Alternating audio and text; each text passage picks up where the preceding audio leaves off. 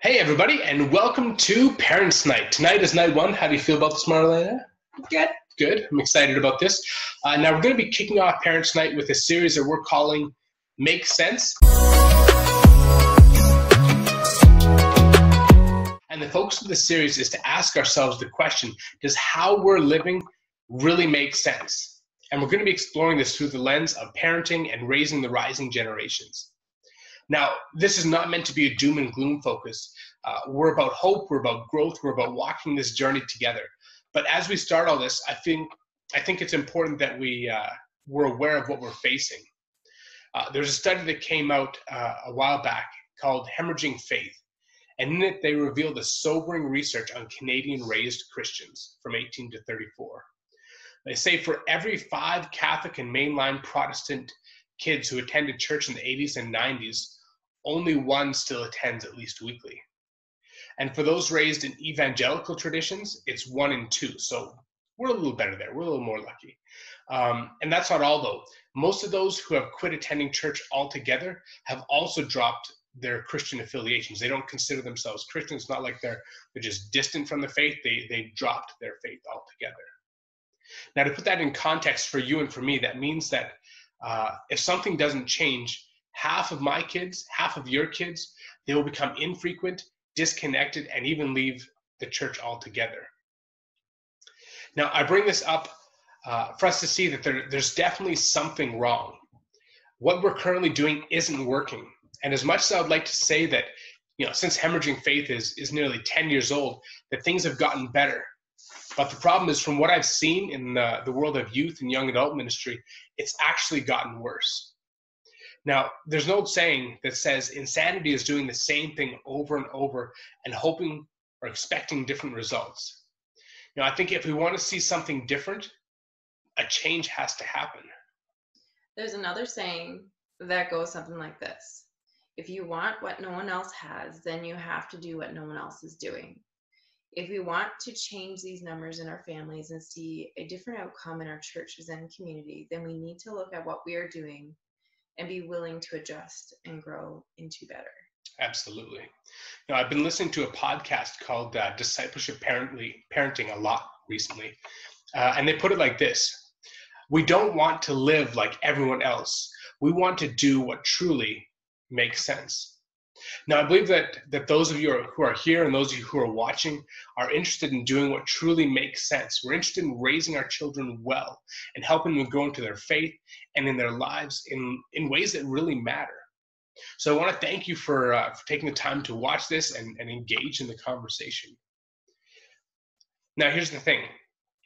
Positive change needs leaders.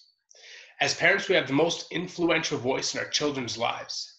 Now, there's this thing where that does tend to shift a bit in the later teenage and young adult years. But believe it or not, your voice is still deeply impactful in their lives, even as they start to distance themselves from you. And before I go on, I feel I should clarify. When I say voice, I don't just mean what you say. I mean the example that we set by both our words and our actions. You see, what we say matters the most when it lines up with our actions. Now, like I said, positive change needs leaders. And in our homes, in your homes, you have the ability to be that leader. A few days ago, me and Ryan were doing our devotional together when something jumped out to us. Every family has a culture.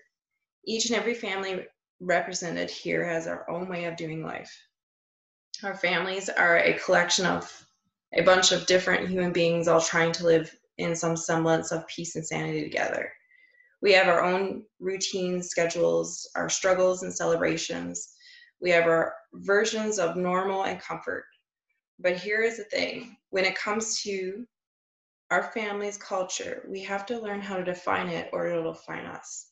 What I mean by that is, if we aren't intentional about what we are trying to move towards, often we will end up wandering without direction.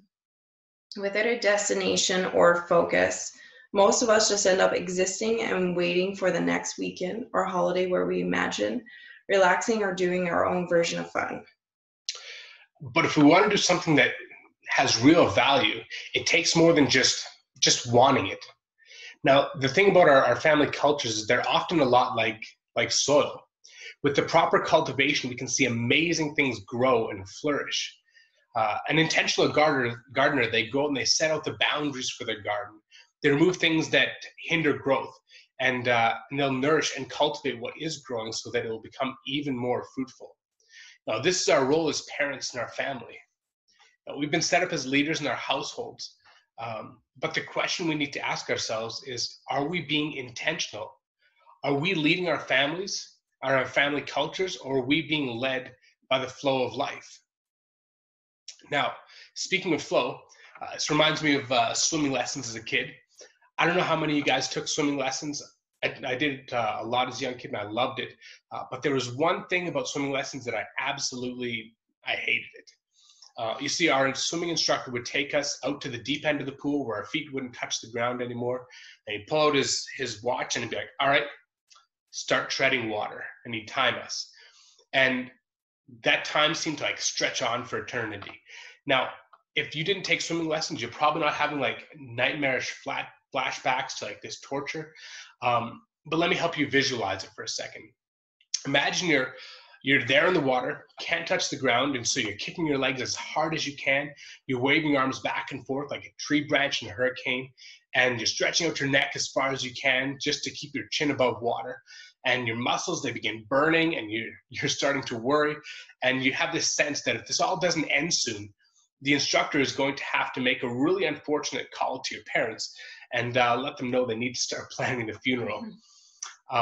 Treading water was the worst. And what made it even more awful was when I would look around, it would seem a lot like everyone else was doing just fine. It didn't look like they were struggling at all. And so here I am, inches from death, thinking that there must be something wrong with me because no one else seems to be feeling the same. Now, I bring this up because if you're like many of us parents, this is what life often feels like. Busyness and a sense of drowning seems to be the natural state of life with kids.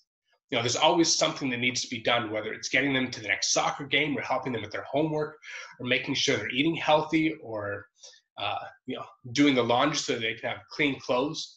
And often it seems like there's no end in sight to all of it.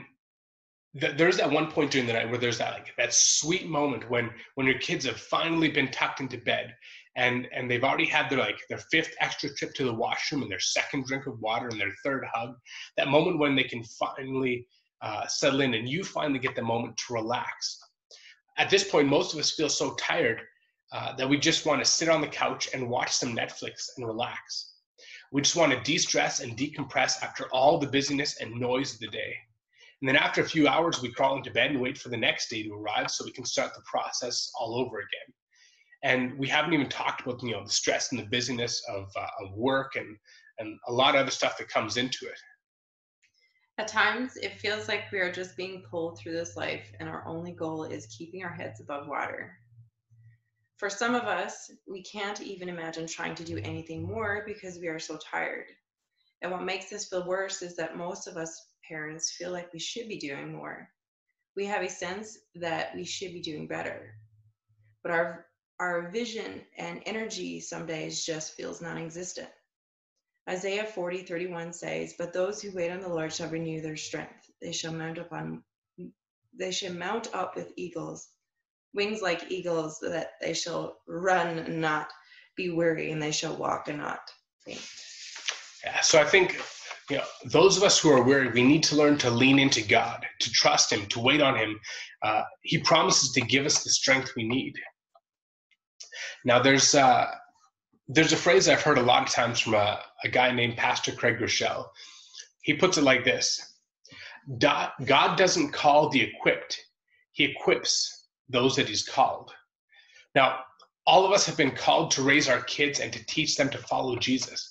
This is a divine calling on each and every one of our lives.